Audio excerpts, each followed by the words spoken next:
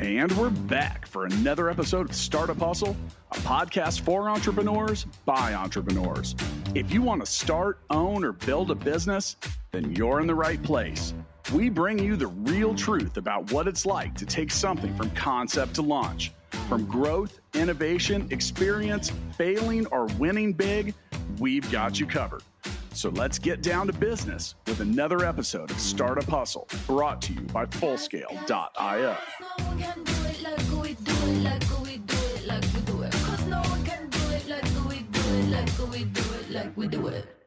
And we're back for another episode of Startup Hustle. Matt DeCoursey here to have another conversation I'm hoping helps your business grow.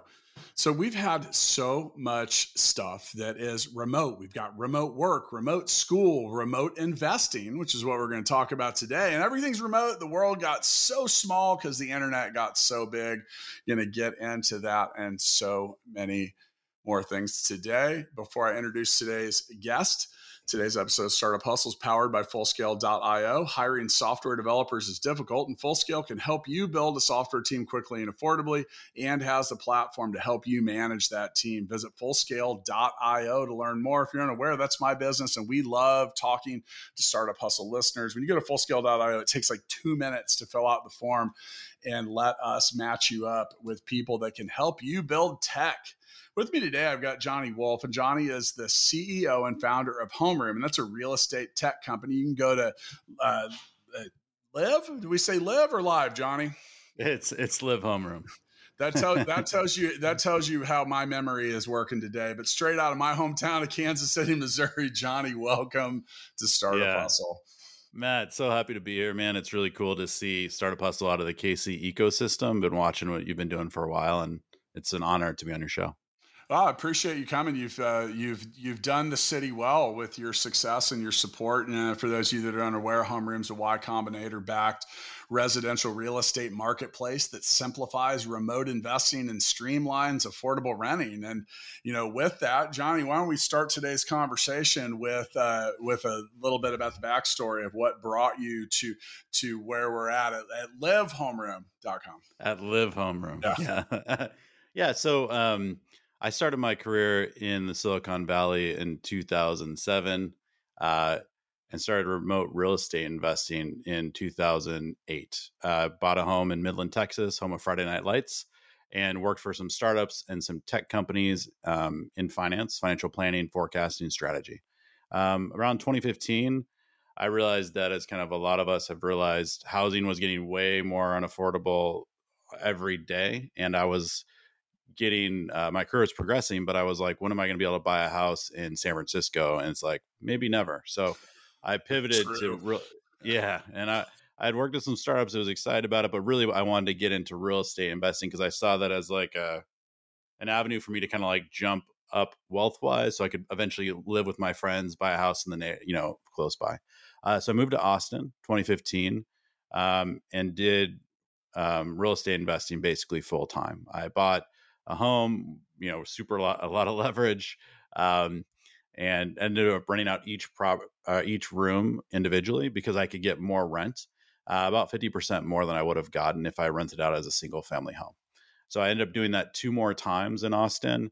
And so I had a little portfolio. I was running my own properties, and I shared how it was going. It was a little crazy. Roommate housing is a little different, I guess you could say.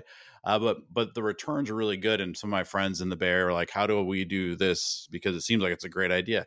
And I said, no idea, man. Good luck. Around 2018, I realized like, hey, I want to move to Kansas City. I think the ecosystem there is, I'd heard good things. I think it's a good ecosystem for real estate investing. And so I came here to do more real estate investing for myself. But it kind of dawned on me, well, what if I kind of combine my startup background, technology, product experience, and this real estate investing piece and offer it to other people so they can buy homes and rent them out remotely.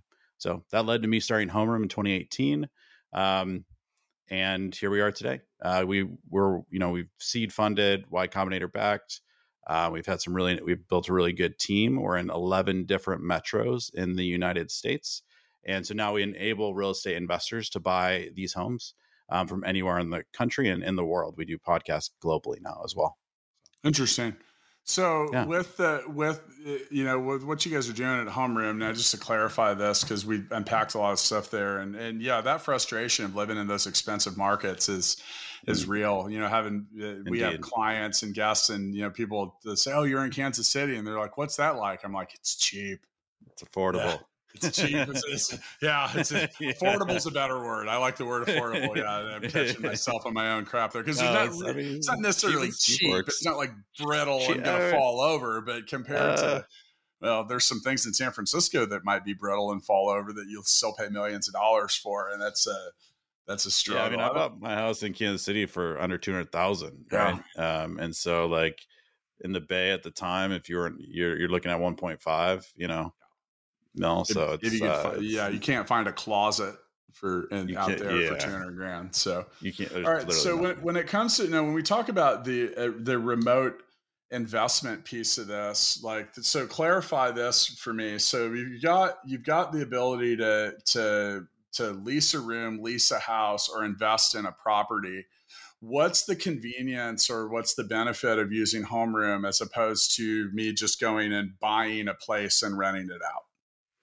Yeah, I Austin, a friend of mine who runs a similar company, or he says, anyone can do this, but most people probably have better uses of their time, right? So, there's a number of things that someone in a marketplace like ours that does better, right?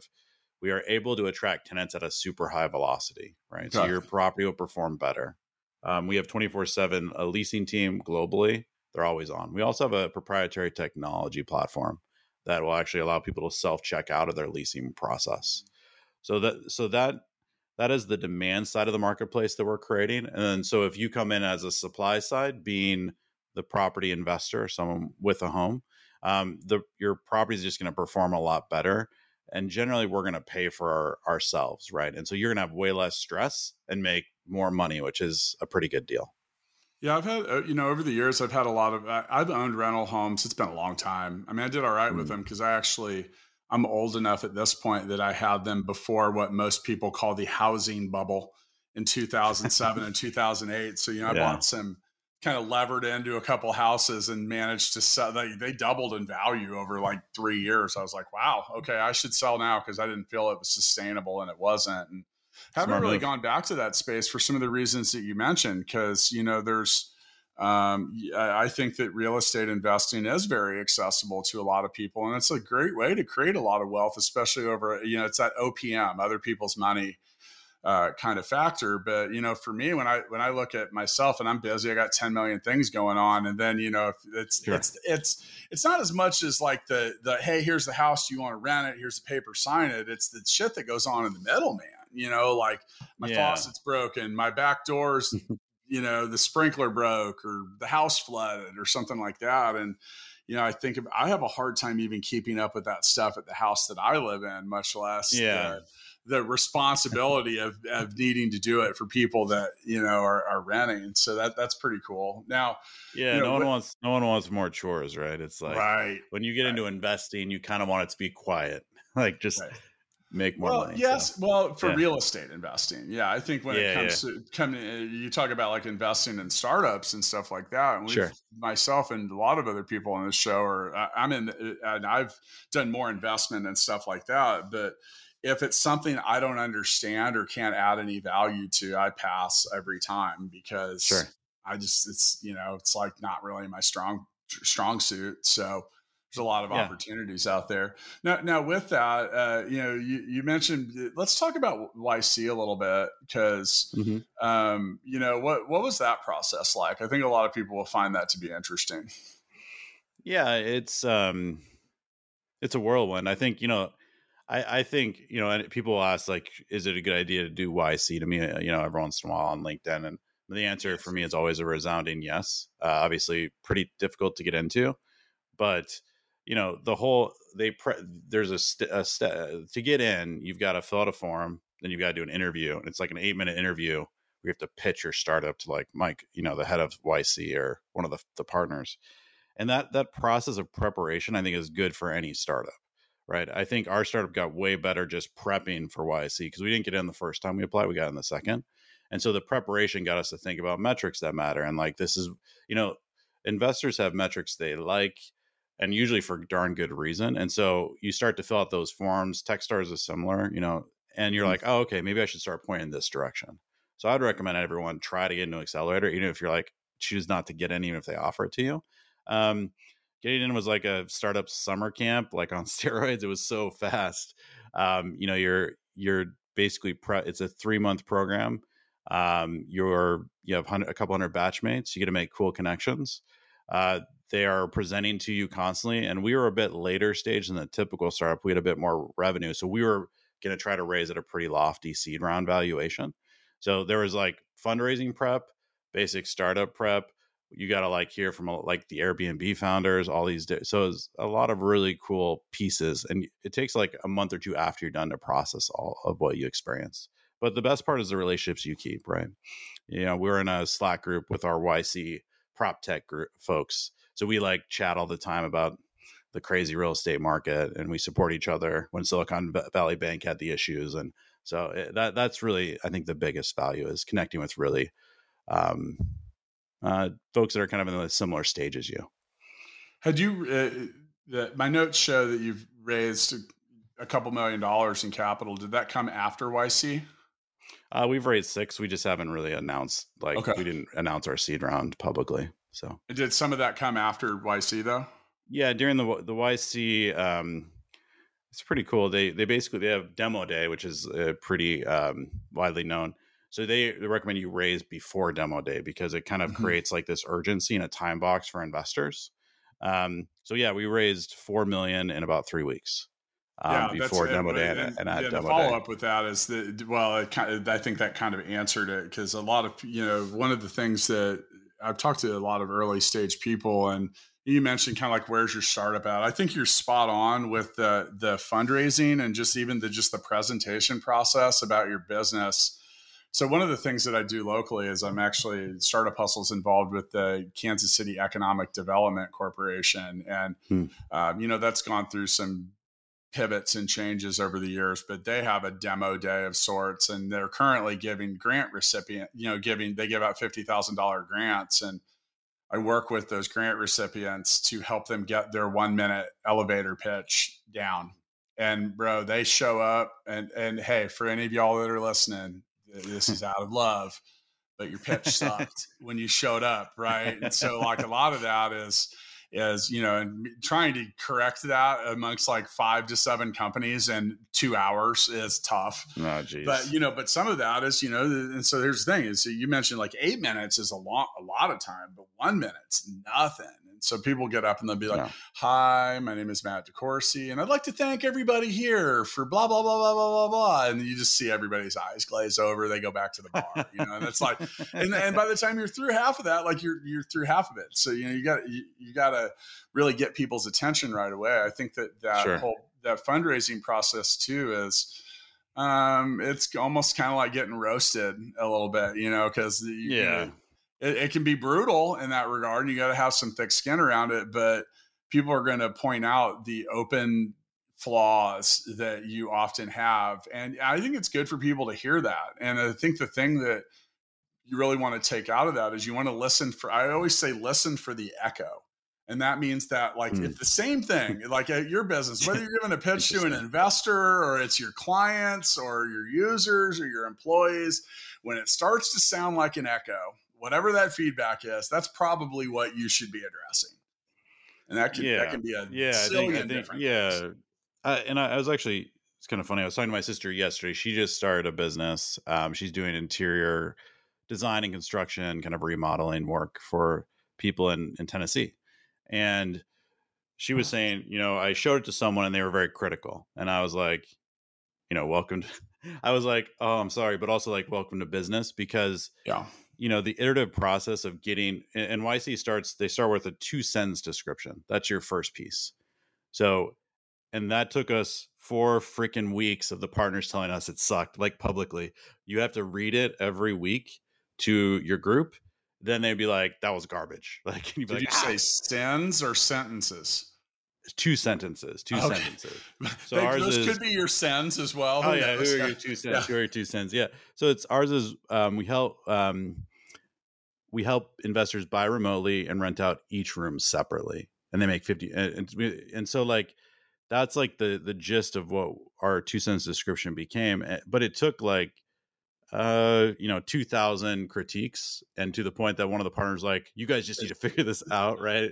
They're very patient, they work with you, but at some point they're like, you guys just need to get in a room and figure this out. And as an English minor, right, so it's not like words are I'm not super amazing, but I'm um super amazing is not good words, but it's it's funny after I said it. So yeah, the iteration around the clarity of what you do and your main value prop is so important. And it feels like it should be quick, but it should take you a long time and a lot of effort, because if you can get that just right, your whole pitch, your whole seed round pitch, your whole VC pitch will go 1,000x better. So I look at like the 5-year history I've got with Full Scale, and like I've spent a lot of time, effort, attention shortening, things. And that's kind of back to that advice I was saying about the people who are giving the elevator pitch. It's like, it was just too verbose, it was like, yes. And the thing is like, people, it's amazing how many people really struggle to explain what the hell it is they do. And and that's the thing. So like at Full Scale, we build software teams quickly and affordably. One sentence, but dude, it took a little while to get down to that, and then like some of it's also just having that confidence to understand that those are the words that describe what you do. And it really is like the more straightforward and descriptive you can be, because I'll tell you what, man, I've actually sat through people that pitching us for investment, and you're 10 minutes, 12 minutes in, and finally you're like, so what do you do? And that's what you're trying to avoid. That's really what you're trying to avoid. So yeah, I mean, it's your 2 sentence description in your first minute is your foundation for your whole pitch. Yeah. If people are lost, yep, some VCs will just be like, I don't know what you do. YC will say that to you. I don't know what you do. Can you? Like, but polite people may not, and then they'll just zone out and like start thinking about like their vacation in Cabo in like 3 weeks. I had a VC friend of mine say something to me once. He was like, I'm sitting through pitches. I'm like, how is that going? And he goes, if they get 10% of my attention right now, they're doing pretty well. But it's a key point, because like we're all like that as people. So lead with the need. Yes. That is the number one thing that I tell the elevator pitch people, like lead with the need. Like you got to get someone's attention right away. It's the same thing with like, the hook on your social media or the chorus of a cool song, but you got to get people's attention. And, I'd take a stab at like what you do. I'd be like, have you ever wanted to be a rental homeowner, but you're frustrated with the process of managing the tenants or filling the units? We have a solution for that. Something like that is not bad. If I'm interested, that's at least now I'm listening. But if you make someone go through a bunch of babble and dribble on the way to that, their eyes glazed, 10% at best of the attention, and it's just really tough. And then we ended up distilling it down to, we help investors make 50% more rent. Real estate investors make 50% more rent. And so like it kind of like sets the stage, like, okay, we should pay it. Oh, what, how, right? So you kind of set the hook, you explain it with that second description I already said. And then you're kind of like ready to go, right? Yeah. Now people want to unpeel the story of what you do. It's so hard to let go, though. You want to put more information in. You feel like more information is better, right? I think that's a classic fundraising pitch deck messaging concept, is you just try to put more in. Maybe more will get me more impact. The truth is, you want to peel everything away except for the 5 things that make the most impact, but there should be nothing else, right? And so that's the most difficult part, is honing it all the way down into basically nothing but the very most important stuff. So and then another thing too, with whether it's to an investor, and especially when you're talking to prospects, clients, or users, you got to remember that people buy the benefits of what your product or service offers, not the features. The features are secondary, and features don't mean anything unless you and so I always just say FAB, features, advantages, benefits. If you mention a feature, you need to, what's the advantage of that? And don't assume that people know. don't assume that whoever you're talking to actually just gets it. Because, I just went through the same thing yesterday. I was talking to our head of software development, and we were talking about GitHub's Copilot, which is, an autocomplete, and he mentioned something to me, and like we were focused on like 3 key ingredients for basically like speed, quality, and like accuracy. And he said, yeah, and this also would make someone that isn't super experienced. See, I'm using super experienced. Those are great words, John. You super put them together. Amazing. It's powerful as hell, man. But yeah, we're talking about clarity and simplicity of language. Yeah. It's harder in free form, right? It's harder. Oh, sure. Yeah. Well, that's what we're conversating. Hey, for anyone listening, if you don't like today's show, we'll give you your money back. There you go. We'll give it all back. We've had a money back guarantee here at Startup. We haven't had anybody take us up on it yet, but yeah. So, but with that, like he pointed out, and he said, well, this could also make people more versatile. And I was like, whoa. And I hadn't even considered that. So like, you look at like developers and all the myriad things that they need to do. And, it's hard to find if you have 5 things in your tech stack. Here's the thing, unless they are the 5 most common things out there. And then it's still hard to find one person that's good at all of them. So if you can fill in those little gaps, I was like, oh, wow, that really made a lot of sense. So, but it was by describing the benefit. Even do people with subject matter expertise, it's important. So don't assume that people know the benefit of what you're doing. Now, I will tell you a benefit of going to Fullscale.io is that we make finding expert software developers not that difficult, especially when you go to Fullscale.io. You just have to fill out a couple minutes worth of questions, and our platform matches you up with available testers, developers, leaders, whole lot of stuff. We make it fast, simple, and affordable. Fullscale.io. While you're in the show notes, clicking that, click the livehomeroom.com link as well. Now, Johnny, we're talking about the future of remote investing. Why do you believe that you're going to lead us into that? What's the benefit other than the 50%? 50% more rent isn't enough for you, Matt? Come on. I'm paying attention. 10%. All right. That's all I needed. I'm at 19 and a half. I'm double what needs to happen. Right. So, our 2 value props are really, you're going to make more money, right? Which is in investing, usually a good thing. And the other one is going to be stupid simple. Right. And so you're going to be able to come in and we'll walk you through the full process. We'll connect you to the lender, the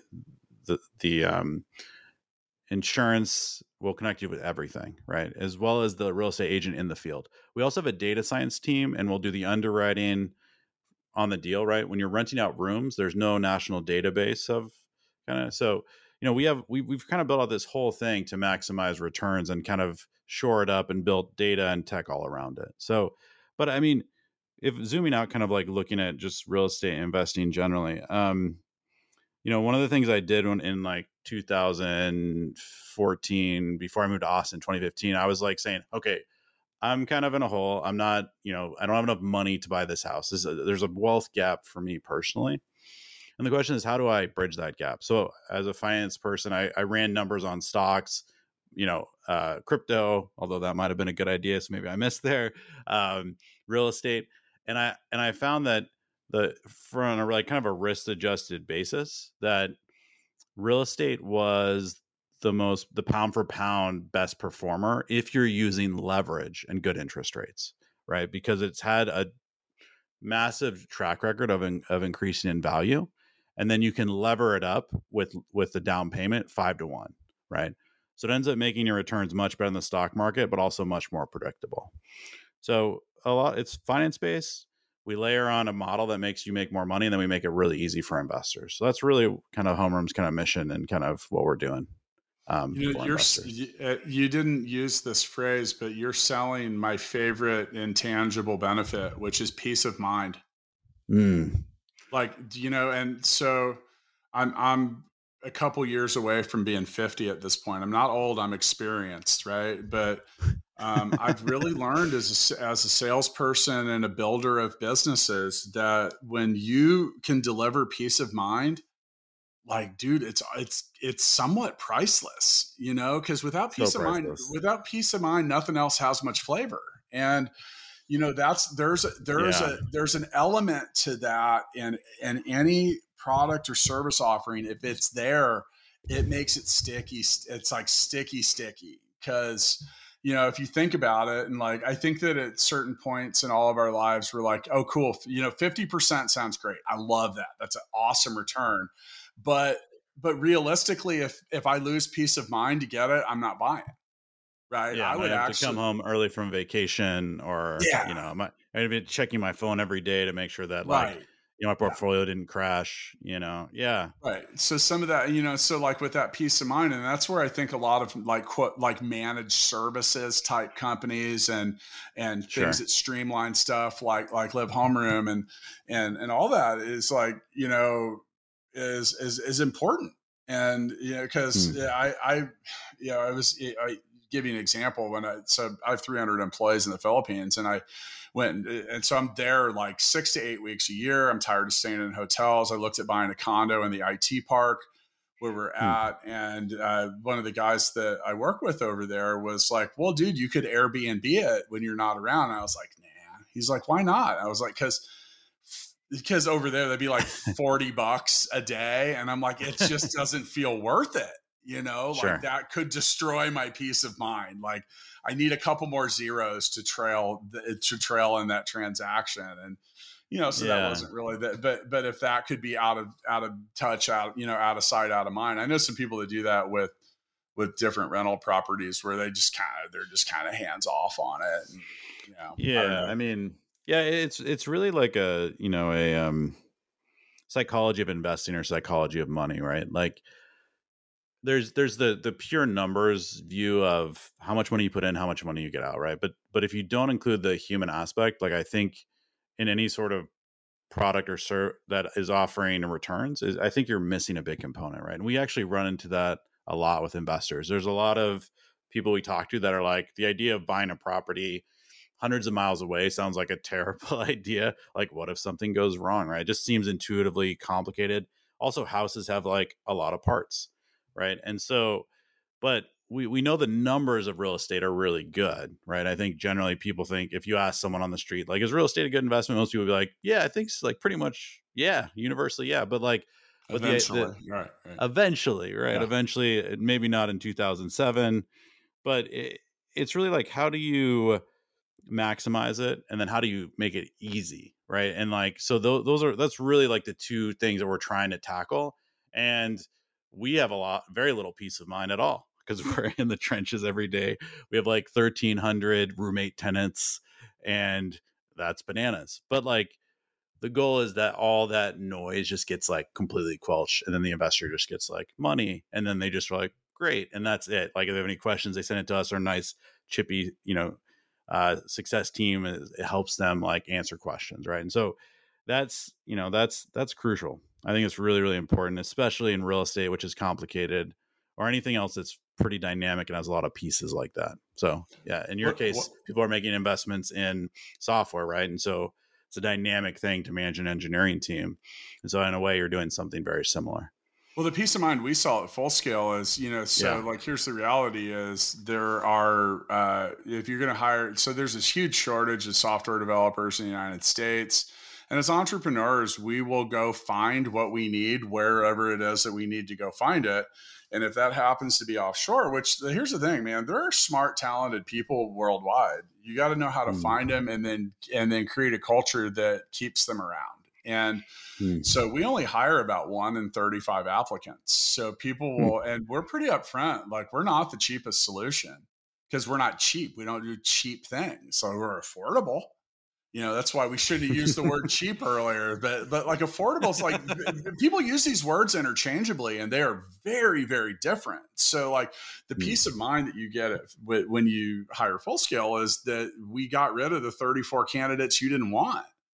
And dude, we are Mm. disciplined about that. Like, I mean, if it's even a borderline is a no, like there's no, like we don't squeeze the strike zone outward, you know? And so some of that is, and so that's a Mm. peace of mind. And then also, like you mentioned, like buying a property that's really far away, we have management and other things that go on in the background that I don't know, man, if your clients can't be successful using your services, then you're not going to be successful. So you got to focus on that. And that's a really important thing. It's the same thing with with apps. Like you talk about peace of mind, and then some people build software that's confusing as hell to work.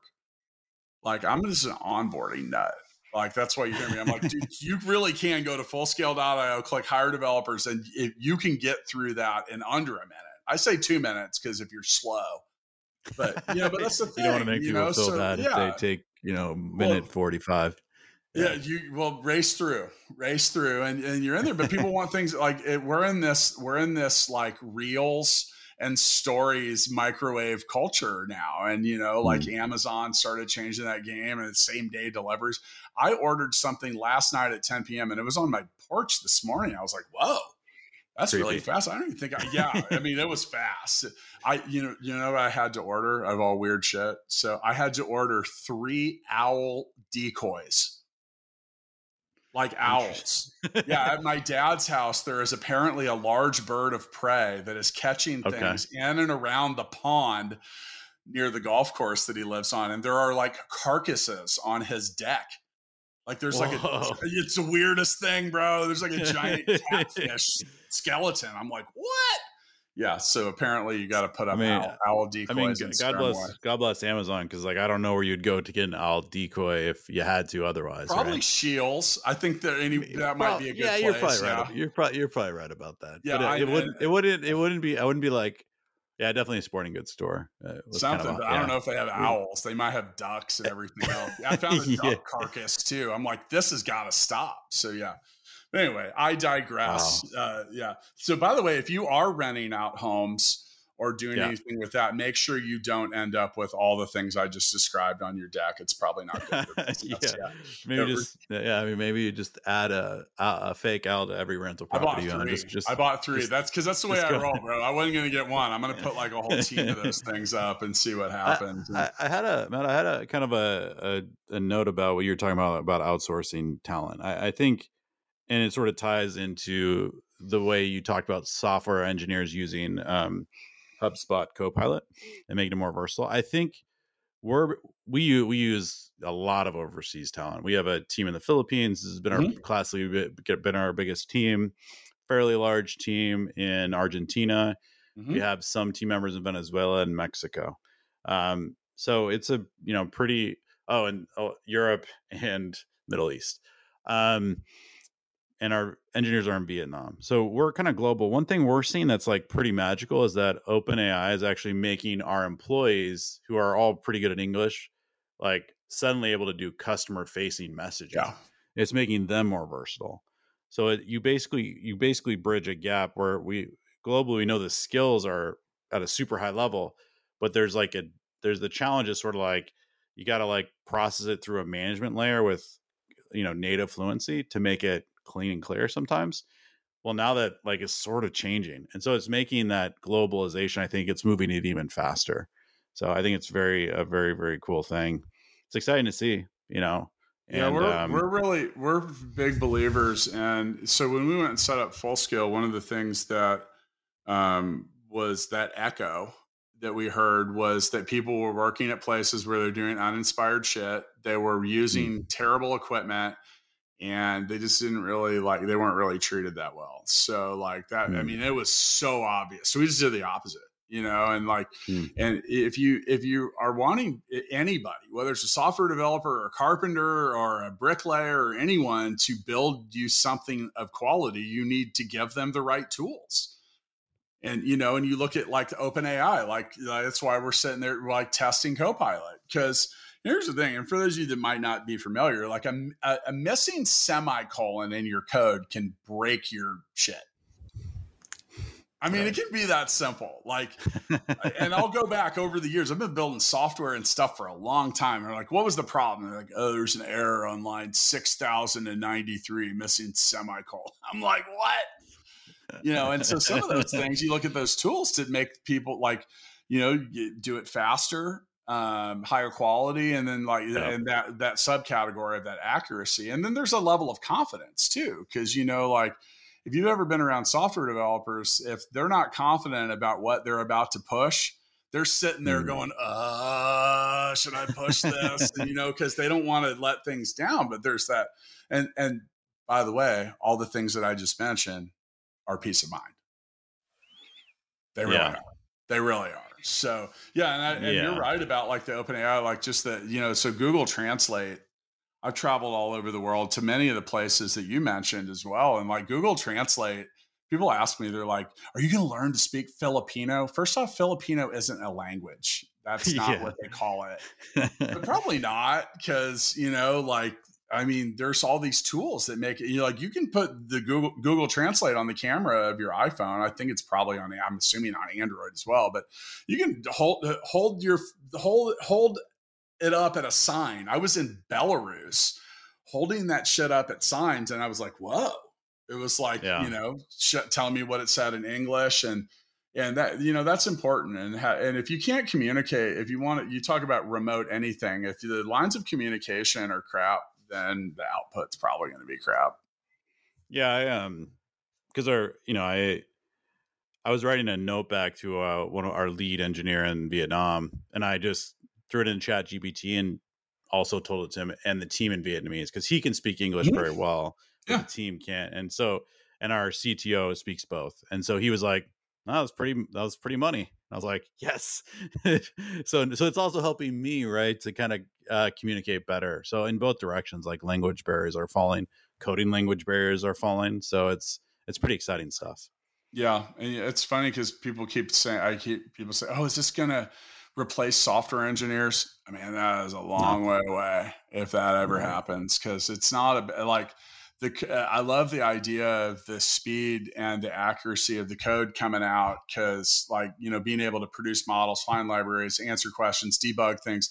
A big thing is unit testing, and things like that. Like, why don't software developers like writing unit tests? Well, it's just more code to write, and then you got to maintain it. And so AI does a lot of the things that, and so does machine learning, all this, that most people just don't want to do themselves. And we should thank it for that, because it's usually a lot of thankless crap.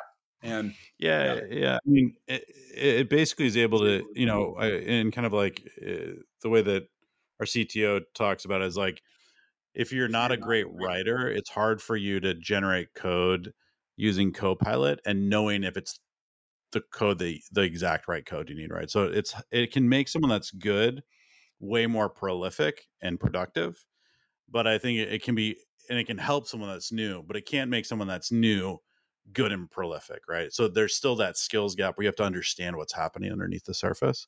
But I mean, man, we're using Copilot with all of our engineers, and the production is moving up, which is super awesome.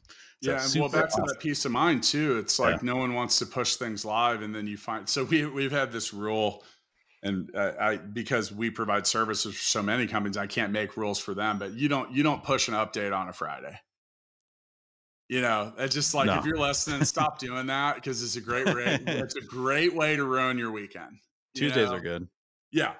Tuesday, Wednesdays, like those are like, so give yourself some time in there, but back to that peace of mind, having things that debug and do a lot of different stuff. And there are, I like that versatility piece, like I said, there's someone having a little more confidence in it. So, all right. So here we are at another episode of Startup Hustle that breezed right on by. Today's show is brought to you by Fullscale.io, helping you build a software team quickly and affordably. Go to Fullscale.io. Once again, it only takes Johnny 1 minute and 45 seconds or less to fill out the form. Certified, verified, maybe not. We'll see. Have you? I'll go test myself. I'm gonna break records, man. Break records. Hey, there you go. I've had so many people do it in like moments, because it's all about quick, easy. But I like to end my episodes of Startup Hustle with founders and with the Founders Freestyle, and give everybody a chance to say their closing remarks or statements. And Johnny, I guess it's time for that, and I will follow you up, sir. Awesome, man. Yeah, I think one thing that I kind of want to touch on real quick is just, we talk about homeroom. It's like we're in, all these places, and like the one part of the journey I kind of breezed right through was like 2018 to like 2021, right? Because it's like we got into Y Combinator in 2021. We raised money, all these things happened. But from 2018 to 2020, when it was an absolutely brutal grind. We basically had $120,000 that I took out of my personal retirement account. We burned through it in like 3 months. And then I just did it in my basement for a year and a half, right? With one other guy. So I think like if you're going to start something, there's the number of Instagram stories there are out there where it's like 12 months later to exit is just so few. And the number of times where you're going to be like at about 20 times where you probably should shut the business down are very high. And so I think it's really about like understanding that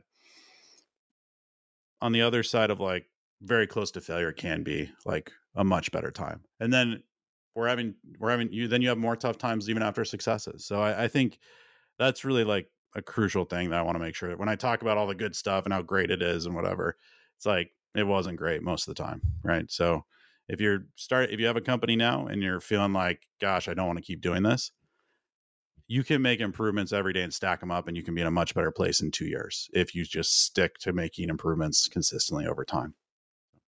Did you say you have a podcast as well? Yeah, yes, we do. What's it called? Homeroom Investing. There you go. I'm assuming you can find out all the places that podcasts are found. Correct. Which are many. There's a few. Yeah. I think there's a few things to unpack here. I think we went over some important things when it comes to just the reality of like fundraising. And, I'm going to go back. I don't want to just highlight my own shit, but I'm going to say that like the peace of mind thing is real. Like if you can figure out what part of your service or product, like whatever it does, whatever it is that you do, if it generates peace of mind, like find a way to focus on that, because that really will kind of melt the price objections away. I think you're 100% accurate with you mentioned like the story. This dude, I don't know anybody that exits after 12 months. Like there's a couple people out there. And by the way, they're small when they do. They're pretty dinky exits, like as far as things go. But when it comes to building a company, it's just like you're eating an elephant. You got to go after that thing one bite at a time, and maybe start with the tail. Like just I think that we portray this Hollywood and social media a lot of times portray this like world of home run hitters that just get up and hit grand slams every time. Well, here's the thing: for someone to hit a grand slam, a couple other people had to get a base hit, maybe had to get hit by a pitch, had to get walked, and then then you get a chance to hit it out. But you got to get runners on base before you even hit a grand slam. And so much about entrepreneurship isn't home runs; it is sacrifice bunts and taking pitches and being patient on some days. And patience isn't exactly my strong suit, which can also be a benefit because as far as selling goes, like I ask for the sale. I'm not sitting around and waiting 3 weeks for you to maybe get back to me when you forgot about me, 20 days ago, because I didn't follow up quickly. So, I think the main thing is just continue to work on getting the people involved with your organization, whether it's co-founders or employees or partners or anything that have you in mind and want to move things forward, like passion. And passion will wash away so much of the dreary feelings on many days. It's like an antidote for the ups and downs of entrepreneurship. And I think the last thing I'll put in there is if you're thinking about starting a business or getting involved with one, if you're not passionate about it, I want to really, really encourage you to sit back and think about it for a while, because you'll probably quit. I mean, it's because like, as you mentioned, I talk about that in my book, $1 Million Bedroom, that I call it the coin toss moment. Hey, let's just flip a coin and see if we're going to do this anymore. And you run into that with every business. Like there's a moment where, you kind of mentioned, I would say a ton of moments. Yeah. I have a two-headed quarter for some of those, but it's like at the same time, it's like there is that's a reality. And entrepreneurship isn't for everyone. It's brutal, dude. Man. It has a lot of, but it has a lot of ups too. Like, Sure. like when you get it right and you're making a difference in your life, your employees' lives, your clients, users, whatever. And, Yeah, that's a really good feeling. Yeah, it's definitely orders of magnitude more fulfilling than working at a bank. Like that was my least favorite job ever. The money I made there was the most I ever made, and the benefit, everything was great, but like it was by the currency of fulfillment was super low, because it was just like, but in startup land the currency is usually low, and eventually can get better, but the fulfillment I think can be really awesome, especially if it's something that you believe in. Like our secret formula to what we're doing is to provide affordable housing on the demand side, right? And so the team is really passionate about that, and so it's fulfilling to feel like we're doing that. So I think that's pretty special, but it doesn't always pay the bills, and it definitely doesn't mean you don't go through moments where you're like, this was a huge mistake and I wish I could go back in time and just stay working at the bank sometimes. So, but and that's where we're going to end the show, man. I'll catch up with you down the road for an update. All right. Sounds good. Thanks for having me, Matt. Appreciate it. Startup Hustles brought to you by Fullscale.io, helping you build a software team quickly and affordably. Make sure you reach down and hit that subscribe button, then come find us on Instagram. See you next time.